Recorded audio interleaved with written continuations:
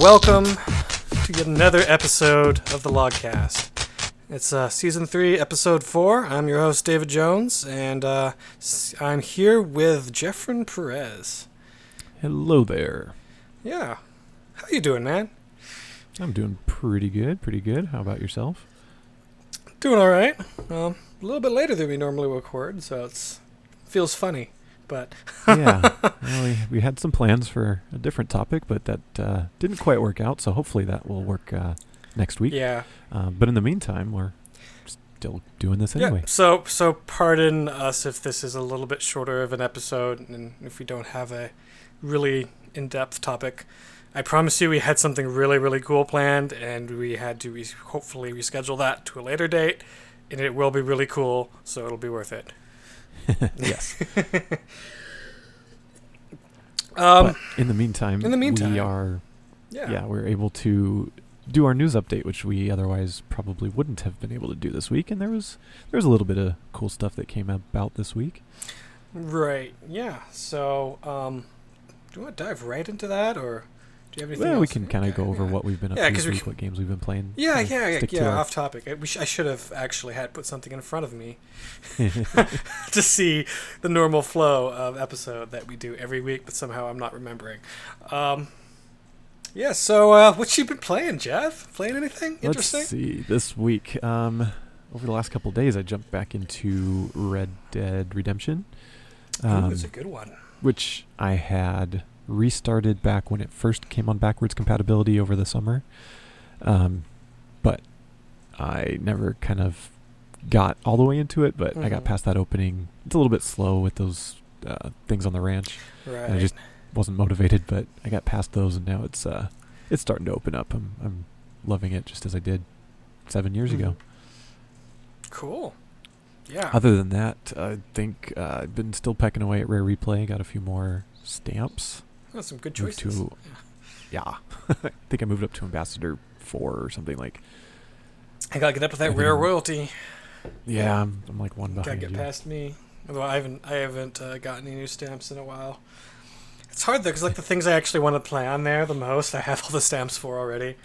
Right. Yeah. Well, that's the motivation for the stamps is to get you to play ones that you probably wouldn't have. I know. I need to replay through Jet Force Gemini. Because that is one that I don't have a lot of stamps in, and I really enjoyed it on the N64. But for whatever reason, I really haven't played it much on Rare Replay because there's been so many other games that I haven't put as much time into in the past that I've been devoting myself to more. I've gotten into it probably a third of the way into it, if that. I have the Juno and Vila unlocked. Right. I haven't gotten the dog yet, but so still pretty early on.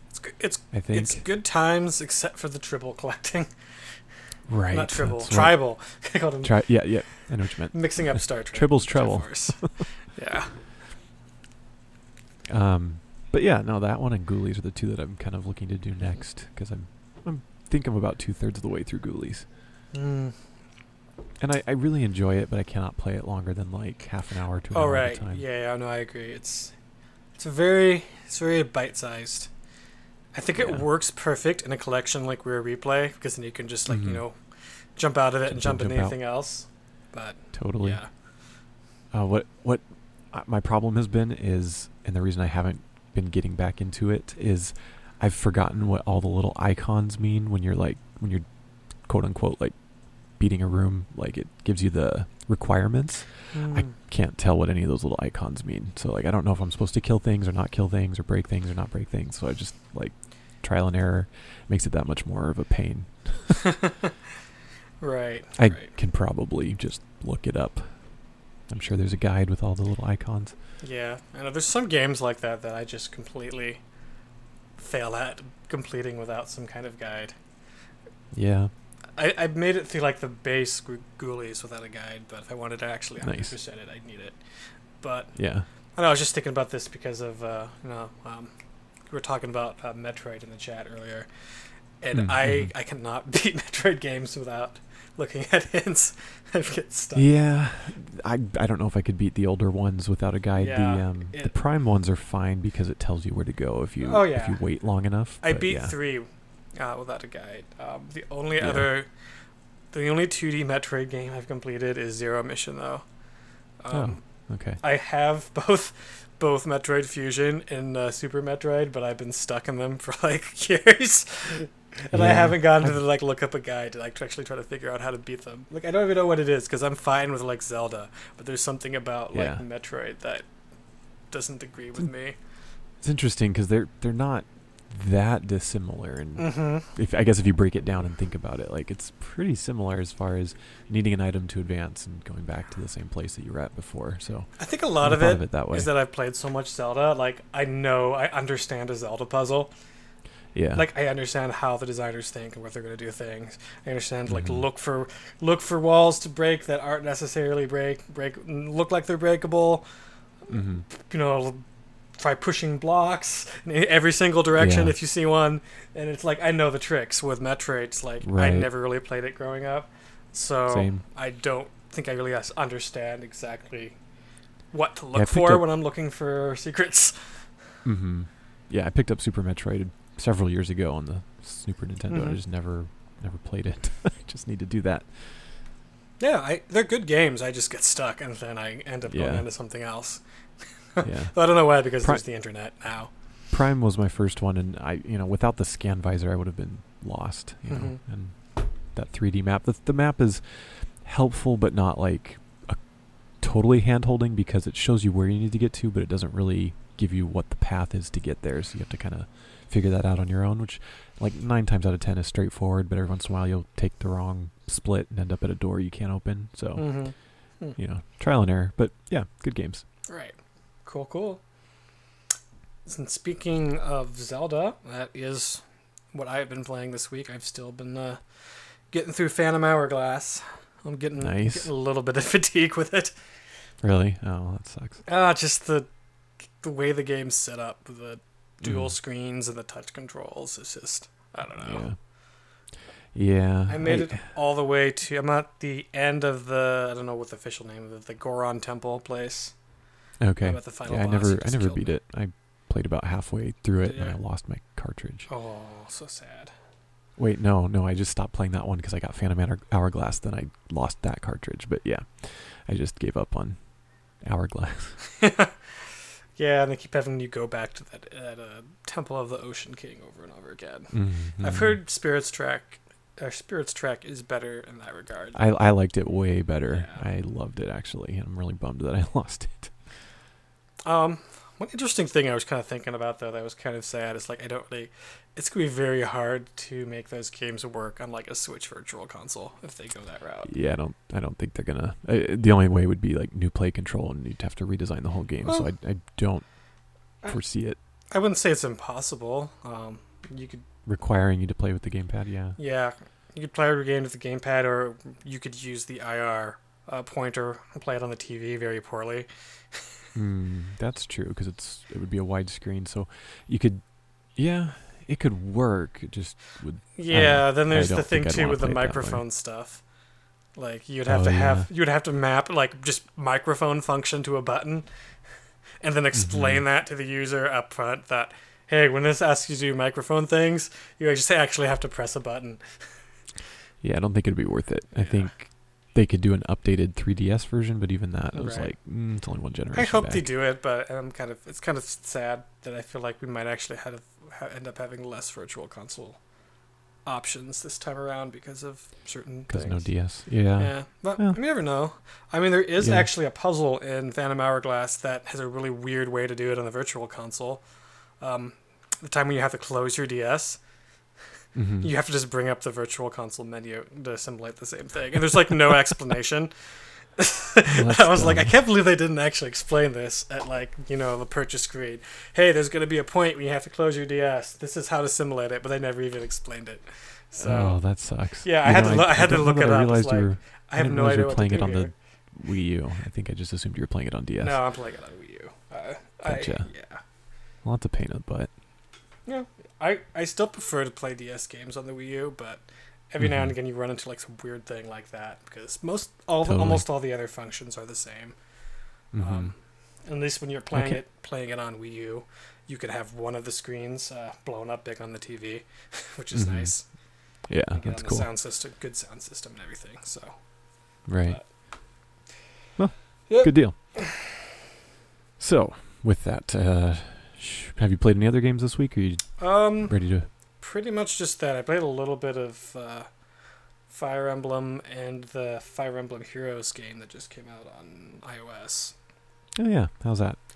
It's not as good as regular Fire Emblem, but I mean enough. It's mobile, so yeah. I mean it's not bad for a mobile game. It's just it's still very unlike Super Mario Run. It's microtransaction centric, so that sucks. Yeah, I mean it's still playable. I don't know. I found like it's one thing I never understand about Nintendo's offering on mobile is why is everything in portrait mode so far. I found that it's kind of really annoying, I think. Especially for something like Fire Emblem where portrait doesn't really make sense. I feel like it would make better to be in vertical so I can see more of the map. But interesting. Yeah, I don't know. They've got that whole one-handed thing. Yeah. Is their mantra. I know. I kind of think that's what they're going for because it's like you move your people by like dragging them around the field. I don't know. It doesn't feel quite as fun to do it like that. Like something about the strategic way I could move them on a grid before. I don't know. So it's not bad. I just don't think it's not as good of experience as buying a, actual retail Fire Emblem game. Gotcha. Well, and that probably is to be expected, Yeah. but kind of disappointing. But oh well. I'll play through more of it, and I'll let you know if it grows on me more. Alrighty. With that, shall we move into our news, which is also our topic for the week? Yeah, our topic is news because, as explained earlier. First off, we had a new Sea of Thieves. Was it Short Haul? Is that what they call them? This was a new series. It's called the Developer Gameplay Series. Oh, okay. So for some reason I was thinking it was like that was the name of this particular episode of one of their other. No, the episode is called We Come Bearing Gifts. We Come Bearing Gifts. Okay. Yes, and if you'd like, I can give a rundown a little bit of what this one was about. Go ahead, Jeff. Okay. So this one, this new video series that they're starting is basically along the lines of the gameplay trailer from E3. They've got gameplay with the person playing up in the corner talking. And so we are following executive producer Joe Neate, lead designer Mike Chapman, and then the senior designers Andy and Shelley Preston. And it's a session from a couple weeks ago's technical alpha session, so it was them playing with real players, like you and me. And essentially it starts at the beginning with them spawning on an island next to their ship, and then they decide that they see a player ship to the southeast or whatever, or northeast, it doesn't really matter. They see a player ship, and then they look at their treasure map and see that their treasure is in that direction. So they thought, at some point, I think Andy suggests, hey, why don't we go dig up the treasure and then give it to them? And he goes, don't shoot at them, don't do anything, just try to offer them treasure. So they sail off, they go get their treasure, no big deal. And then they start heading towards the player ship, and for one reason or another, the players didn't have in-game chat on, or they just were aggressive. They just started firing on the Rare developers, and they were like, "Don't fire back! Don't fire back! We're gonna give them this treasure." And you see that there's holes opening in the ship, and you see them go down to repair them. You see all sorts of stuff that you kind of really hadn't seen in depth before in any of their trailers. They'd kind of shown it in a quick snippet, but they hadn't, shown prolonged visual of them repairing holes, or what coordination is really required to set the sails and head off, and that they showed instruments playing while one person steered and the other rest had set the sails. Like they didn't have anything to do, so they played instruments. Long story short, they got over to the other ship and were able to deliver the treasure, but not after a couple of them were killed. Andy took a cannonball to the head, which is a really funny moment in the the video. Joe got shot by one of the other guys and ended up in the Ferry of the Damned, which is the ghost ship. And you kind of see how that mechanic works fully from dying to respawning. So it's pretty entertaining all around. Definitely worth a watch. About 8 minutes long. And ultimately, they're able to deliver it, and they finally cease fire when they realize that they weren't a threat. Long after they'd caused a lot of damage and killed people. So, I think the big takeaway from it is there's a lot of footage and full-on showing what the process is. That they hadn't really shown in any trailers or YouTube videos. They'd shown, there was several gameplay videos from Gamescom when they did their streams that showed all of this, but without the treasure. So this is kind of the first look at this build of the game for the public. Yeah. So pretty cool. Nice that they're giving people a little bit of taste of what's going on. Yeah. Keep stringing out little juicy morsels. Mm-hmm. Yep, it's great for the non-insiders, I guess. Right. And it's great that we can actually talk about the things in this video, because, as we mentioned before, we're both in the alpha, but we can't really talk in depth about what we've seen. So we could talk about stuff in here. Right. So yeah, I know it's always like the more you know, the more it becomes like you got to watch yourself, because it's like, was that in the video, or was that something I saw in the alpha? Right. No, it's really difficult. Right. I'm finding it not as enjoyable as I was hoping. It's a double-edged sword. It's like a billion times more enjoyable as far as playing it, but like, I am really bummed that we can't talk about it more. It is what it is, and it's a double-edged sword. Yeah, and they keep saying that they want to allow us to be able to talk about it and stream it, but not until they've got it to a point where they're comfortable with that. And I understand completely. It's just, it's hard to remember what I can talk about and what I can't. So I know I'm definitely really sort of grateful to sort of be in a community of you guys. So I mean, if I just was playing it by myself, if I just signed up in the forum, got into the alpha, but had no other rare fans to talk to, that were also in the alpha, it'd be kind of maddening. Right. Totally. I mean, at least for people like that, there is the alpha forums or whatever, but it's like you said, if you don't know people, it's not even as fun as if you do. Which part of this is they do want people to make friends. They want this to be this social introductory thing, or if you kill each other and you end up on the Ferry of the Damned, you kind of just start chit-chatting and maybe add each other on Xbox Live or something. But I think Joe actually talked about that in the last podcast they put out. Just that's, or maybe Mike, but either one of them. It's kind of a design goal for them. So, there's that. Yep.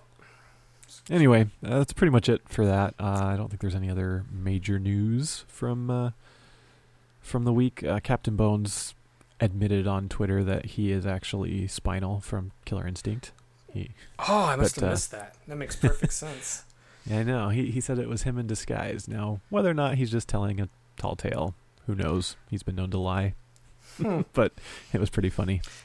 It's interesting because Killer Instinct theoretically would take place in the future from Sea of Thieves. Right. So is Mr. Bones a time traveler? Well, no, he says he's 600 years old, and he is working, like he's a developer on Sea of Thieves today. So technically speaking, he's from the modern era. Okay, true, because he's not actually, that we know as far as we know, he's not in the game, but I mean, there's no reason why he couldn't be in the game. That's true. 600 years ago. Exactly. So now he's just whatever. Like, he could be recreating his past history and using his memories to help make the game. Yes. Yeah. Fanon. Yeah. I think, as I said, that's probably about all we have for that. Yeah. Next bit of news comes from our friends at Platonic Games, and they have finally opened up.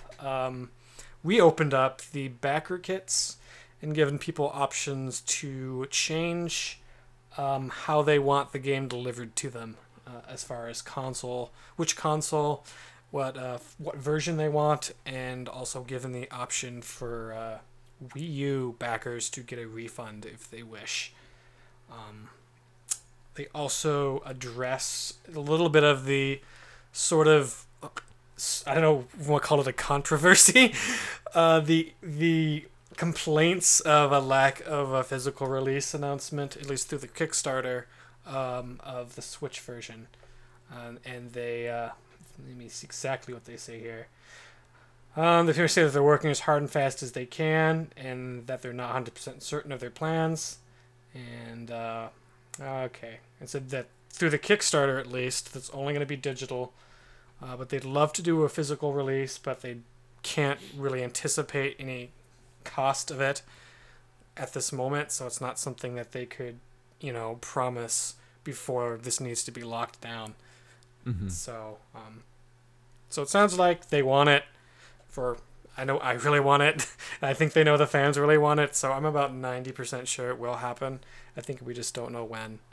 And all they can, and that they're going as far as promising a Switch version, which is not something they had really completely done last update. So right. Clearly they're working on it, and they'll probably know that they want that to be out for their Nintendo fans as soon as possible.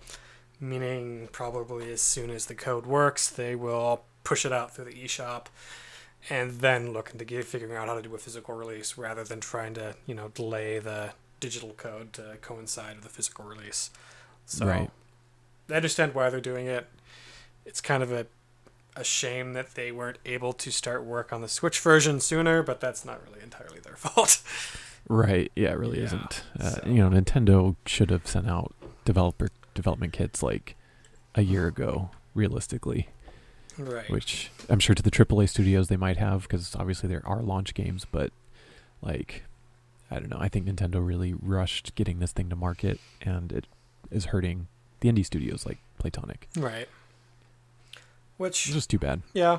I mean, I know there are some, obvious indie games coming, but a lot of them look a lot more, shall we say, I don't say simplistic, but probably a lot easier to port. Being, possibly, 2D yeah, games. if they're sprite-based ones and stuff like that, yeah. Yeah, I mean, this one running on Unity should help. But yeah, who knows? I mean, it still's got to be optimized. Yeah, and when you come with 3D stuff, you got concerns over frame rate and things like that. Mm-hmm. Are a lot more right, and we know the 2D Switch games. Still isn't quite as powerful as like the One or the PS4. So, which I think it'll be enough power, especially because they were originally targeting the Wii U. Right. So I don't think they would have. That's true. They wouldn't have designed the game to be completely out of the Wii U's capabilities. Right. I think it looks like it ended up being that anyway. Yeah. But to me, it seems like the extra power boost of the Switch, it seems like would be more than sufficient to run the game. Oh yeah. And I don't really see anything in Yooka-Laylee besides like big environments. I was gonna say big draw distances. Yeah, stuff like that, which seems to be it. Yeah, with a 4 gigs of RAM on the Switch should be enough to handle that, I would think. Hopefully. Yeah, it's not like there's like 1,000 like shaders and particle effects happening simultaneously in every frame, like there is. Although I mean, there's a few good-looking ones. Yeah, but it's more of it looks beautiful, but it's more artistic. Same way with Breath of the Wild, like beautiful game, but there's clearly not a million shaders or particle effects going on in every frame. They use the power to the best of its ability and paint a beautiful picture with it, and it's similar with Yooka-Laylee. So I don't think there's going to be a big problem. I was thinking about that actually the other day. Like, if Nintendo got Breath of the Wild running on the Wii U, I'm sure Playtonic could have gotten Yooka-Laylee running on the Wii U. I think it just came down to it would have taken them another several months to wrangle it in, and I think it just made more sense to not keep it on. Especially with it dying, and yeah, I think it would have clearly gotten an inferior version if it was on the Wii U. They probably could have got it working, but I don't think there would have been parity And that also probably would have upset people.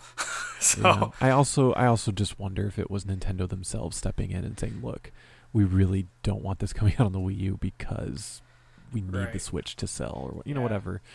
I wouldn't put it past them if that conversation came up. They're like, hey, we'll help you with this if you move this to Switch.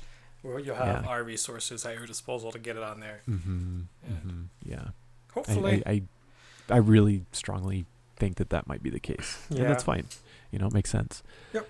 And as someone who is getting a Switch, I know it, but it's not that big of a deal for me as it is to some of the really, really hardcore Nintendo fans who... Well, it's a certain type of person I think is upset. Really hardcore Nintendo fans that can't afford a Switch but don't have any other consoles. And right. Yeah, it's a very small group, but it obviously is a group that's there. Very vocal group. Yeah, very vocal group. But yeah, it is a small group. Yeah. So I guess mow some lawns, donate some plasma, get a Switch. You'll be fine. Yeah. There's, I think, 2 other bits of news for Playtonic and Yooka-Laylee. One of them is bundled into this backer update and pretty much was announced the day our last episode came out, or the day after, I guess, and that Yooka-Laylee has gone gold. Oh, yeah, I forgot about that. I realized that was at the beginning of the week, so we kind of forgot about it. But yeah, it has officially gone gold, which is awesome. Mm-hmm. So that probably means that what's happening now for these is probably the copies, the discs are being pressed. And I imagine that the Playtonic themselves are probably hunkering down on the Switch port to try to get that available by April. Which I still think there's a good chance they can pull it off. I think they can do it if it's a digital one, yeah. Especially if it's digital only, because they don't have that extra, month and a half of manufacturing carts. When did it officially go gold? On Monday the 30th was when they announced it. Monday the 30th. So let's just say March. Friday. So assuming that they started pressing discs then it probably only takes like a little over a month to... Yeah, most studios say it takes a month. So if you think about it, though, then at worst, if they can make the digital Switch release by the launch, then it seems like worst case scenario, they might get like the physical version a month later. Mm-hmm. Assuming that's, a priority for them on their roadmap right away, which I think that it would be. I'm pretty sure it would be, yeah. So, yeah, I don't think that's too bad. If you really... Yeah, I think we'll have it at least by E3. I mean, I don't see why they couldn't. Right. Yeah. I know. And a lot of people care about the idea of owning the spiritual successor to Banjo in a cartridge is really cool to a lot of people, including myself. So. Yeah. And, for you and to them, it's like, that's cool. I don't understand it, but I can respect it. A lot of people like their physical things, and I think it means a lot more to a lot of us who don't really particularly like a lot of the modern gaming trends. Mm-hmm. And I'm in that same boat. I really like a lot. Like, physical media is so useless on PS4 and Xbox One. It's just there's no point to it. It's a key. Yeah, it's exactly. A key. Like, the idea of having the game actually be on the media that you buy is, I don't know, it's a throwback to simpler times, and it makes us happy. I mean, technically, the media is on the Xbox One. If you, in the future, had an Xbox One that, their services were down, you could put in the disc and play it, but it still requires an install and then all the updates. Yeah, I mean, you're playing it off the hard drive. You're essentially just reading a license key off the disc to unlock what's already on your hard drive. Exactly, that's the bottom line. It's not the only difference between it and a digital copy is that you can trade it in. Yeah, that's true. About it. If you're not planning on ever selling the game, then you may as well buy digital. The only reason to buy physical really is if you're a really, really big fan of what it is and you want like it as sort of a collector's thing. You want like the case and whatever physical goodies come with it. Exactly. And, yeah. Or if you know you're only going to play the game for a little bit and just buy a physical copy used and then trade it back immediately. Right. So there's still purpose to it, but it's, I don't know, it's not really exactly the way I wanted the gaming industry to go. Right. So, but hey, what you gonna do? Change, future, and all that. So. Yep. Yeah. The other bit of news, which was announced also on Monday, although Grant Kirkhope announced it a little bit before because he's Grant Kirkhope, but Justin Cook has left Rare and joined Playtonic as a designer. And you actually had a chance to meet him, correct? Or Yeah. I met him when I was at Rare. Nice guy. Didn't really get a chance to talk to him or interact with him much when we were getting our tour of the barns. He was in the main Sea of Thieves barn, and we got to say hi to him. So, yeah, it's pretty cool that I now officially know somebody at Playtonic. But yeah, so it's an interesting move because he is a designer, and obviously Yooka-Laylee is done. So to announce a designer the same time that you finish your previous game is a pretty good indicator that he's going to start design work on their next game. Well, there's still the Yuka DLC too that they're supposed to start that is on true. Well. He could do that, but I mean they've got plenty of designers already. That's true. You know, to increase now wouldn't really make sense. Unless his job could be the DLC and the rest of the company is next project. It could be. I mean, it's not to say that it wouldn't. I just think it'd make more sense to have the people that just have it fresh in their minds. But maybe a new eye. But yeah, for anyone who doesn't know, he was lead designer on Viva Pinata. Probably both lead Viva Pinatas. Maybe we're getting a Viva Pinata spiritual successor. Who knows? Who knows? But yeah, so it's exciting news.